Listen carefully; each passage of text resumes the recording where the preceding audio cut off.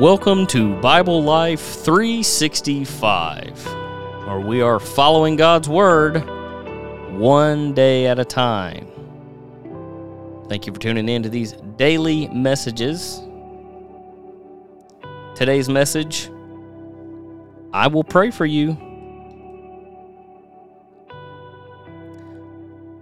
Job 16:20 says, "My intercessor is my friend, as my eyes pour out tears to God. On behalf of a man, he pleads with God as one pleads for a friend." How many times have you told someone, "Well, I'll pray for you," or ask, "Hey, will you pray for my mother?" "Yes, sure, I will." How often do you actually do it? You know how we end every daily message with talking about prayer. So this one is very special to me.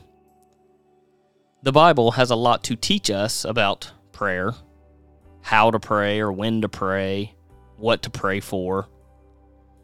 One type of prayer is called intercession. Engage in intercession, which is a type of prayer in which we, quote, stand in the gap before God on behalf of another person. So praying for someone else. But how important is that to God that his people intercede in prayer for others? Well, it's so important if you check Hebrews 7:23 that Jesus spends his time in heaven interceding for us this very moment.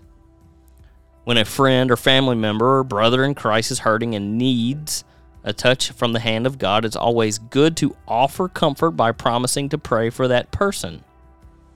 But as you spend time with the Lord, make good on that promise.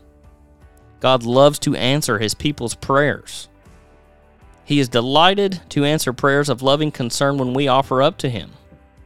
So don't forget to make intercession for others as a regular part of your prayer life. We always say, remember to not just ask, but to also give thanks. Well, also think about others. Someone may very well be counting on you to do that.